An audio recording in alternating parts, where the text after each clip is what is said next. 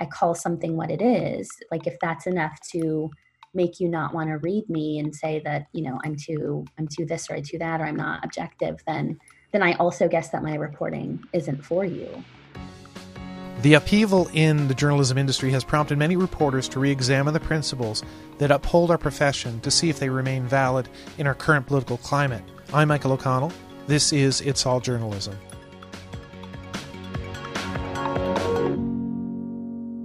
We've done a number of podcast episodes recently about the need for newsrooms across the country to diversify themselves. Today I'm going to be talking to Tina Vasquez, a reporter for Prism, who recently wrote a piece for Nieman Lab entitled, "Is Movement Journalism What is Needed During This Reckoning Over Race and Inequality?" Welcome to the podcast, Tina. Hi, thank you for having me. When we have these podcasts, I like to find out a little bit about the background of our guests to sort of get going. Tell me how you got interested in journalism and how you ended up at Prism. I would say that I entered journalism pretty untraditionally. I always knew that I wanted to be a journalist. Like I, wrote for the school newspaper in middle school and was the editor-in-chief and all of that. Went to community college, took every journalism class there was, and then actually dropped out of college, like entirely, to help my brother raise his kids. And so I started freelancing because I needed money. And I, just used kind of the skills that I learned in community college journalism classes. So I was a freelancer for many, many years, and I didn't get my first journalism job until I was 30. And I was an immigration reporter at a website that covered sexual and reproductive health rights and justice. And so my beat sort of by accident became, the intersection of immigration and reproductive injustice. So I did that for a few years, got laid off like a lot of journalists do, actually left the field for several months entirely, and then, saw the Prism job and was very excited and applied and didn't think that I would get it because I interviewed for a lot of journalism jobs that I didn't get, but I got the job. And so I've been at Prism since February, and there I cover immigration and gender justice and workers' rights. Yeah, tell me a little bit about Prism as a news outlet. What's its focus? Yeah, we're a very small outlet. Our entire editorial team is all women of color. And, the way that we kind of frame it is that we cover the issues and the places and the people that are largely ignored by mainstream media outlets. And we also try very hard to center the people that are most impacted by the issues that we report on. Okay. And was this the first time that you've done this type of reporting? No, I think I've done this kind of reporting my entire life, but it wasn't until relatively recently that I started to kind of develop the language to learn how to talk about, how I did the reporting that I do. Okay. And actually, you developing the language of how you want to do what you're doing is one of the things that got me really interested in you and in the story you wrote for Nieman, and a little bit of your, I guess I would say, development as a reporter and your particular approach. So one of the organizations I saw that you're involved in is you're a board member of Press On. How did you get involved with them, and what's the mission of that organization? Yeah, thank you. I love talking about Press On because they did really change my journalism life. So, I moved to North Carolina, and Lewis Wallace lived in North Carolina. And it was right around the time that Lewis got fired from Marketplace, right after Trump took office. He's a trans journalist, and he wrote a personal blog questioning objectivity and how a journalist should work under the Trump administration. He got fired, and, it made headlines. He was the first trans journalist fired right after Trump took office. And I learned that he lived in North Carolina, in Durham, not far from where I live. So we ended up meeting up and having coffee and just commiserating about how horrible the journalism industry could be. So we became friends.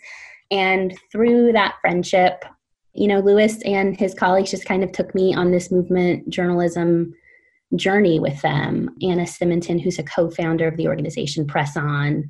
So they're like a Southern journalism collective that supports movement journalism. So Anna Simonton wrote this report a few years back for an organization called Project South, and the report was called Out of Struggle. And so it kind of named movement journalism and defined it as kind of acting in service of social, political, and economic transformation. And then, focusing on the South, using sources, including, community organizers and cultural workers in the South to do that reporting.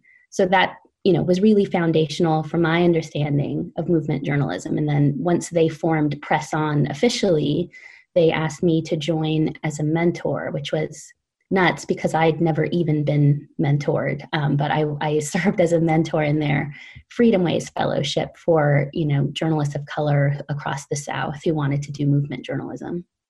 Just because it's a small world, we actually did have Louis on our podcast talking about his views on objectivity and his experience leaving Marketplace.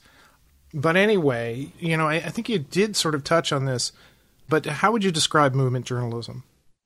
I mean, what I'm learning since I wrote that Nieman Reports article, since a lot of journalists reach out to me, is people are coming to embrace it and define it in very different ways. I guess for me, it's very wrapped up in the work that Anna Simonton did and the way that Press On defines it. So I guess like my short definition that I always work with is that it's journalism in service of liberation, and it seeks to meet the needs of the communities directly affected by injustice. So, and also I would say as an extension of that, the way that I do journalism is that I don't always see myself as reporting on communities, but rather reporting with or alongside. So I end up working very closely with people who are sources for the piece, but trying very hard to respond directly to their information needs, whether or not that information has anything to do with the reporting or ends up in the reporting, just kind of using the skills that I have and the power that I have as a journalist to get them the information that they need for their communities. That's come up a lot during COVID, especially, but broadly, that's kind of how I work. What you described, and I'm sure if you described that to many traditional journalists, one of the things they would say is like, oh, that's advocacy journalism. That's not journalism. What are your thoughts on that? Yeah, I've heard that a lot. I mean, I don't purport to be a mouthpiece for movements. I've actually, I try really hard to shift narratives. And while I do center advocates in my reporting a lot, often because they are people who come from directly affected communities, I think there's this understanding that like organizers or activists or advocates aren't also impacted people, but if you're an organizer in immigrant rights world, then you're undocumented also. And those are people that I use as sources. But, I also write really, really uncomfortable stories and don't really adhere to tidy narratives. And sometimes that does not gel with organizations and movements that I've covered before. That kind of happened recently when I was covering the forced operations performed by the doctor in Georgia, that I heard from directly impacted women, some women who'd been operated on by the doctor and who interacted with the whistleblower who said some uncomfortable things about the whistleblower and said that she was complicit in what they experienced at the detention center. And that did not go over well with organizations that I've covered for a very long time. But I'm, clear in that my reporting is to center, in that case, directly affected women who were detained at the Irwin County Detention Center. And so, I've never identified as an advocate. I've never seen myself as doing advocacy. I just do the reporting that I do. But I see that happening a lot. It's kind of a way to dismiss the work that movement journalists do. I think that's pretty common. And with advocacy then would come questions about objectivity. I mean, we're journalists. We're supposed to be objective in our reporting, aren't we? That's what I hear. I've always been that's what clear. Everybody's telling you. Why aren't you objective? But go on, I'm sorry. I've largely covered immigration my entire career, my entire adult life, and I've always been very clear in my understanding that, the abuse and mistreatment that undocumented immigrants experience in this country is wrong. And I think if other journalists who cover the mistreatment that undocumented immigrants experience, especially those who are detained, I think that they would tell you the same thing. I don't play that game. I don't pretend like what I'm seeing isn't wrong. And to try to pursue some sort of false objective or false narrative in order to support the idea of objectivity. The fact that you're, for lack of a better word, embedded because of you've been covering this community for a long time. You have a perspective because you're there and you see these things. Yeah. I would say that, being raised where I was raised, I grew up in Southeast LA. My dad, migrated to the U.S. as a younger person. He came to the U.S. without authorization. I still have family members who are undocumented. I grew up with undocumented friends and family, seeing firsthand how the system plays out and how it often did not gel with what was being reported was also really instrumental to how I cover immigration. We talk a lot about the system, and we mean, I guess we mean, the government and society and et cetera, but also, I guess, journalism is part of that system. How do you think journalism has sort of failed in the way it's covering these communities? What I always think is interesting when I look at like mainstream reporting about immigration or like immigration reporting from legacy outlets is that there are no undocumented people quoted pretty regularly. So if you are reading reporting about this horrible new policy that brutalizes undocumented immigrants in the US, there will be Trump quotes and Stephen Miller quotes and quotes from ICE and DHS officials, but nowhere in the piece are the people most impacted by this policy. I see that as a real failure. And if you kind of look at how immigration has been covered not even that long ago, referring to undocumented immigrants as illegals, that language was really, really so common that they had to, I think it was Jose Antonio Vargas who launched the Drop the I-Word campaign to get newspapers to stop calling people illegals. I mean, the failures are all over the place, and we're still seeing them, especially under the Trump administration. Yeah, and it's funny, we just this morning, I was checking the comments on the website that I work on, and I did a crime report, and there were people there with non-traditional American names that somebody jumped on this morning in the comments. They must be illegals. And so even something this perceived objective, which is just sort of a straight crime report, can trigger people and trigger these perceptions. Yeah, it's very strange. Like I've received comments, you can't work in the US, like you legally cannot be employed if you are undocumented. And based on my reporting and my name, people have threatened to call ICE on me or to say that they're going to deport me, the assumption being that because I'm a Latina with the name that I have, that I must be undocumented, which is so strange. It's so strange. I think it's a weird form of Karenism, I guess.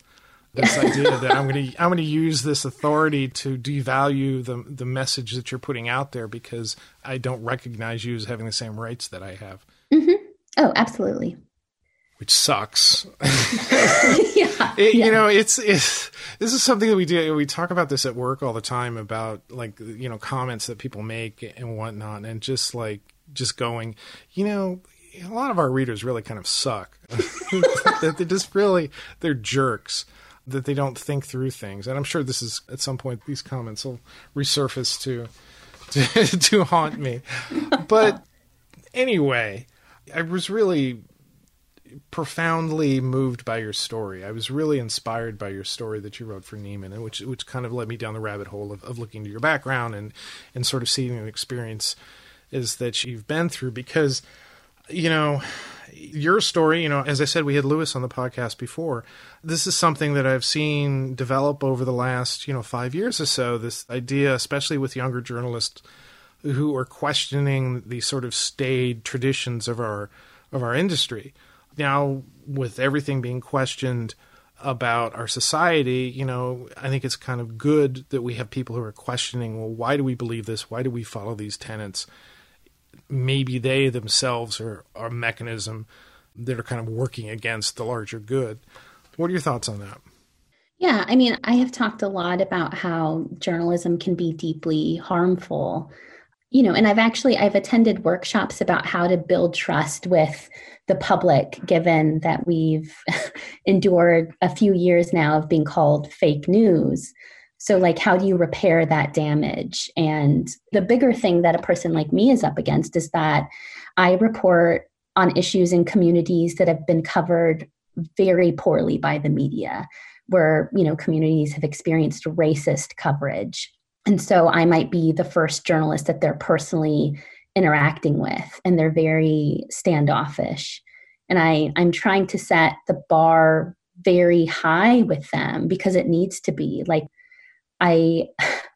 It's a really, really tough job. It's important to me that the people that I, report on and report with and work alongside understand that like one of my primary goals as a journalist is reducing harm. And it's especially true for very vulnerable communities like undocumented communities, Black communities. It's a trust building process, and it doesn't always lead to reporting or stories. But to me, that's like a very ethical way to do the work that's really important to me. And I don't know if journalists at mainstream outlets take similar steps that I do to reduce harm, but increasingly that's important to me. And I feel like other journalists would accuse me of crossing a line or or not being objective, which I've never had a lot of concerns about how other journalists view my work. But I just know what things are important to me and how building trust is important to me and how keeping people safe is really important to me. And if that doesn't gel with mainstream journalism, then I'm totally fine with that.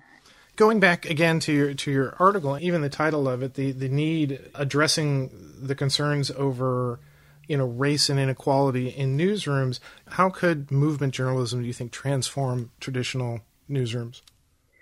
Anyone can be a movement journalist, but in my experience, it's people who come from the communities that they report on, and I think that makes a really big difference for building trust and getting the story right. I mean, in that piece, I talk about how it's like a big scam in journalism that journalists of color and other marginalized people have been made to feel like we can't accurately report on issues affecting our communities because we're too close to the story. But really, I feel very strongly that it means that we understand nuances, that reporters who have no personal experience or understanding of certain issues, it just means that we get it right, or we do the reporting very differently in a way that really serves the community, which I think for me is the point of my journalism.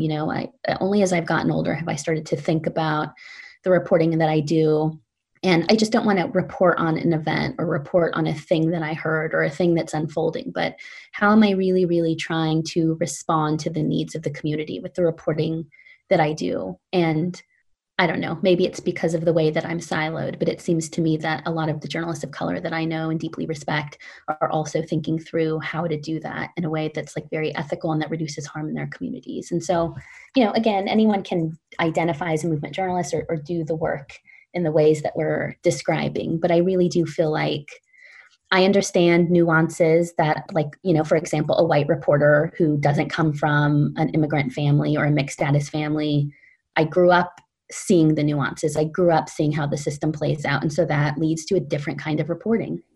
What I reacted to in reading your story and finding out more about you is kind of this passionate approach that you have to movement journalism into the perspective of your reporting and, the sort of your desire to create content that is sort of moving, the story forward and representing people that the stories are actually about. And that's something I think a lot of reporters would recognize, that one of the reasons we sort of get into this is this idea that we want to make the world better. Yeah. But on the other hand, I think sometimes we fall into these traps. Maybe it's objectivity, maybe it's, false balance, where we sort of shackle ourselves with, well, I got to do it this way, so I can't be involved. I shouldn't, I got to make sure I got to balance that coverage, and so you end up sort of distancing yourself from what the actual story is. And I think that can be troubling. And I think people do find that sometimes in their career, that they're not maybe doing the stories that they really want to do, or that either that they're passionate about or have an impact that they wish they had. Yeah, and I do have empathy for those I understand that not all journalists get to operate the way that I have been able to because of the kind of places where I have worked. And I understand that a lot of journalists who work at, maybe more mainstream outlets are very confined in how they can report or what they can say. I have empathy for them because that, to me, that just seems really, really unsustainable and really challenging to navigate. And it's something that I don't think that I could do. What's funny is that you lay this conversation across what's going on in our industry right now, what has been going on in our industry, of journalists losing their jobs, of, newsrooms folding for various economic reasons. And at the same time, you have a larger societal shift where people want to, hold people accountable, and, that they question these issues about, the way race, inequality, and equity is being covered. And then you have people coming up like you and saying, look, we need to create journalism that are telling the stories that are going on now of these different segments of our society. And, when we talk about mainstream media, usually what that means in most people's head is like, network TV or the big newspaper or the big TV station in their town. But, the industry is splintered so much that there are small organizations like PRISM that have a particular perspective. And I think that that's kind of what we're seeing. I think we're seeing these smaller organizations coming up with this, baked from the beginning. This is how they're going to cover journalism. This is how we're going to be different. Yeah, I mean, it's my hope that outlets like ours can kind of fill those gaps. Like as a reader, as a person who consumes a lot of news, not even as a journalist, of course I turn to outlets like the New York Times, but as I get older, and because also this field can feel very strange. Like if you have no understanding of how journalism works, right? Like a lot of this is very insider baseball. But as I get older, I start to see that so many of us rely on really big outlets like the New York Times. And as a journalist, I can sometimes see that it's not always necessarily like the most amazing reporting. It's just access. It's access to information and resources. They can do things that outlets like ours cannot, but I still need them and rely on them and turn to them for the kinds of information that I don't have access to even as a journalist. So, everybody kind of has a role to play. And I think, PRISM is very, very small and very young, and we're fighting our footing still. But I do think that we're filling in some really, really important gaps for people who are directly affected by issues, and they want to see people who look like them and sound like them and who are experiencing the same things as them really centered in reporting. Okay, and maybe we sort of cracked this before, but let me ask you this specifically. What is it about objectivity do you think that is sometimes problematic for journalism? I mean, the thing that I always think about is when I'm asked questions about objectivity, I can't remember who it was now, but there was a lot of anger from readers and even other journalists sometimes who kind of do the kind of work that I do, that mainstream journalists won't say something like, President Trump lied. Like you have to kind of skirt that entirely and find much kinder writing to say that. It's such a strange way to be. Like it's so strange to pretend like something like the family separation policy at the border wasn't brutal and atrocious and a human rights violation. It's strange to me that as reporters, just because you're a reporter, you're supposed to pretend like things aren't disgusting when they're disgusting, that you can't call a lie a lie. That just, to me, that's not factual. It's not, based in truth. And so if that's what it means to be a journalist and adhere to objectivity, then that's just not something that I'm interested in. Like I'm a person and I'm a journalist, and I know when something is abuse. I know when something is harmful. I know when something's a human rights violation. And I've never understood the problem with saying that directly. And I think part of the problem is, again, the environment that we're in, is that someone who would read a story that you've written that following the philosophy that you just described would turn around and say, well, you're not objective. You're just being a mouthpiece for whatever, side of the street that you're covering. And I know that there are probably some journalists out there that are concerned about that. I know there are people who want to, be more active, but they don't want to open themselves up to this sort of criticism.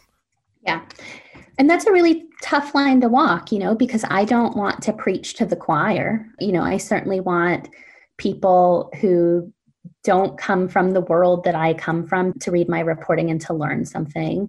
So it's really difficult to navigate that. And also my feelings that if that's how you feel about my reporting, because I call something what it is, like if that's enough to make you not want to read me and say that, I'm too this or I'm too that, or I'm not objective, then I also guess that my reporting isn't for you, I don't know. I'm still having trouble navigating that.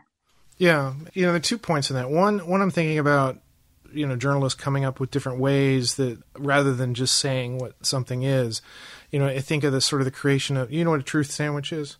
No. Okay. This is something that Jay Rosen, who's is a journalistic pundit, sort of came up with. It's this idea, and it specifically came as a way to respond to the way our president lies, that early on, people would just report straight out in their lead what the president said. Is that the president said this? That's a bold-faced lie. And so what Rosen did is he came up with a strategy called a truth sandwich, that in reporting the lie, the first thing you say is the president lied about X. Then you quote the president, which is the lie, and then you finish by saying that is incorrect and here's why.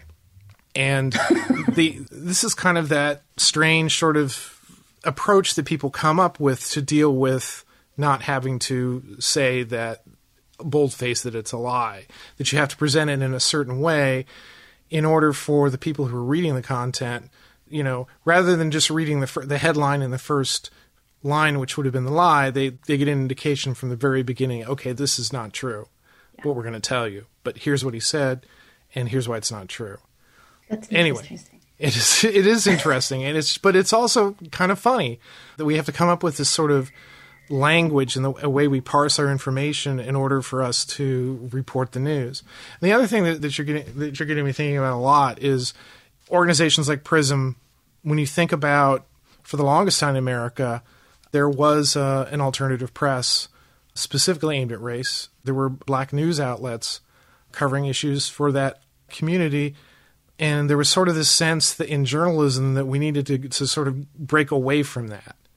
Somehow needed to bring those audiences into the mainstream newsrooms and they should be part of our culture. But clearly that's not necessarily working out. It's not because, those reporters are brought into the newsroom and they sort of become part of whatever the nature of the newsroom is. And it doesn't really it ends up reflecting more the perception of the larger newsroom rather than the perception of a smaller community.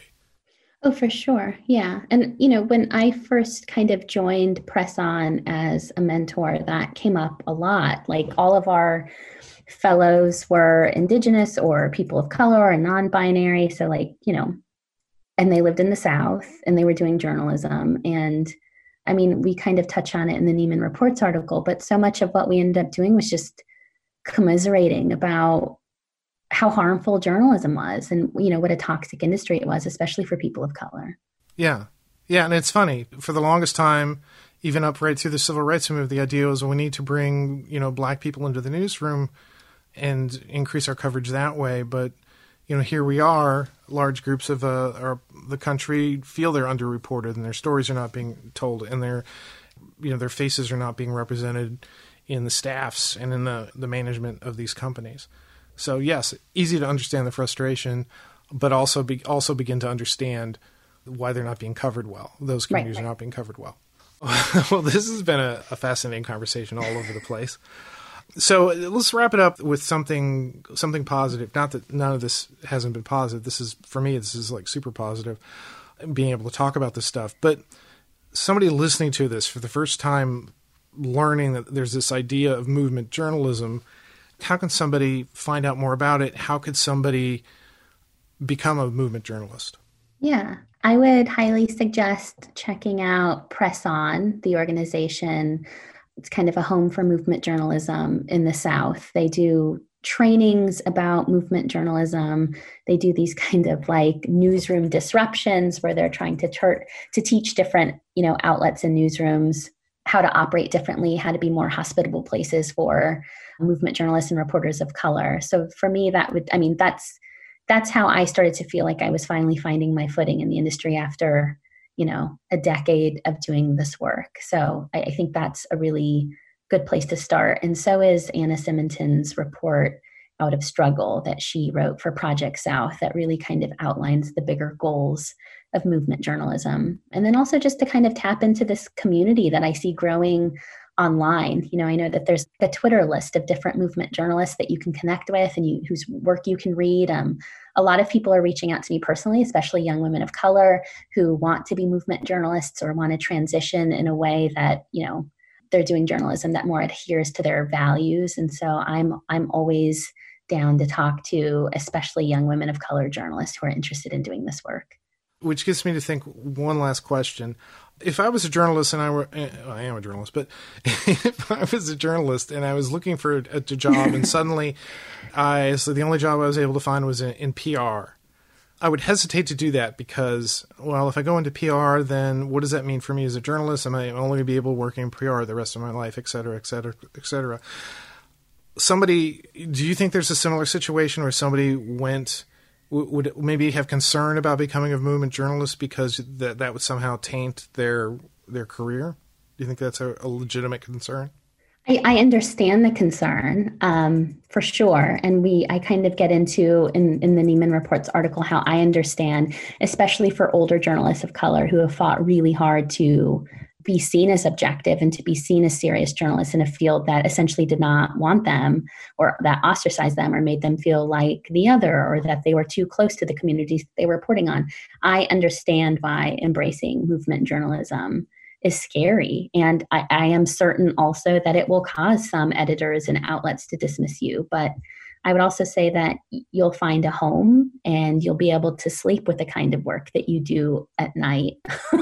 And you'll be able to build trust in communities. That's really, really important. And to me, those things are more important than what, other journalists think of you. Excellent. I think it's a great place for us to stop. I'm talking to Tina Vasquez of Prism about movement journalism. Tina, thanks for coming on the podcast. Thank you so much for having me. You've been listening to It's All Journalism, a weekly podcast about the people who make the news. You can find out more about us and download past episodes at itsalljournalism.com. While you're visiting our website, why not sign up for the It's All Journalism newsletter? You'll get all the latest info about our podcast, including episode notes and news about live events and upcoming interviews. Go to itsalljournalism.com to subscribe. It takes a lot of people to create an episode of It's All Journalism.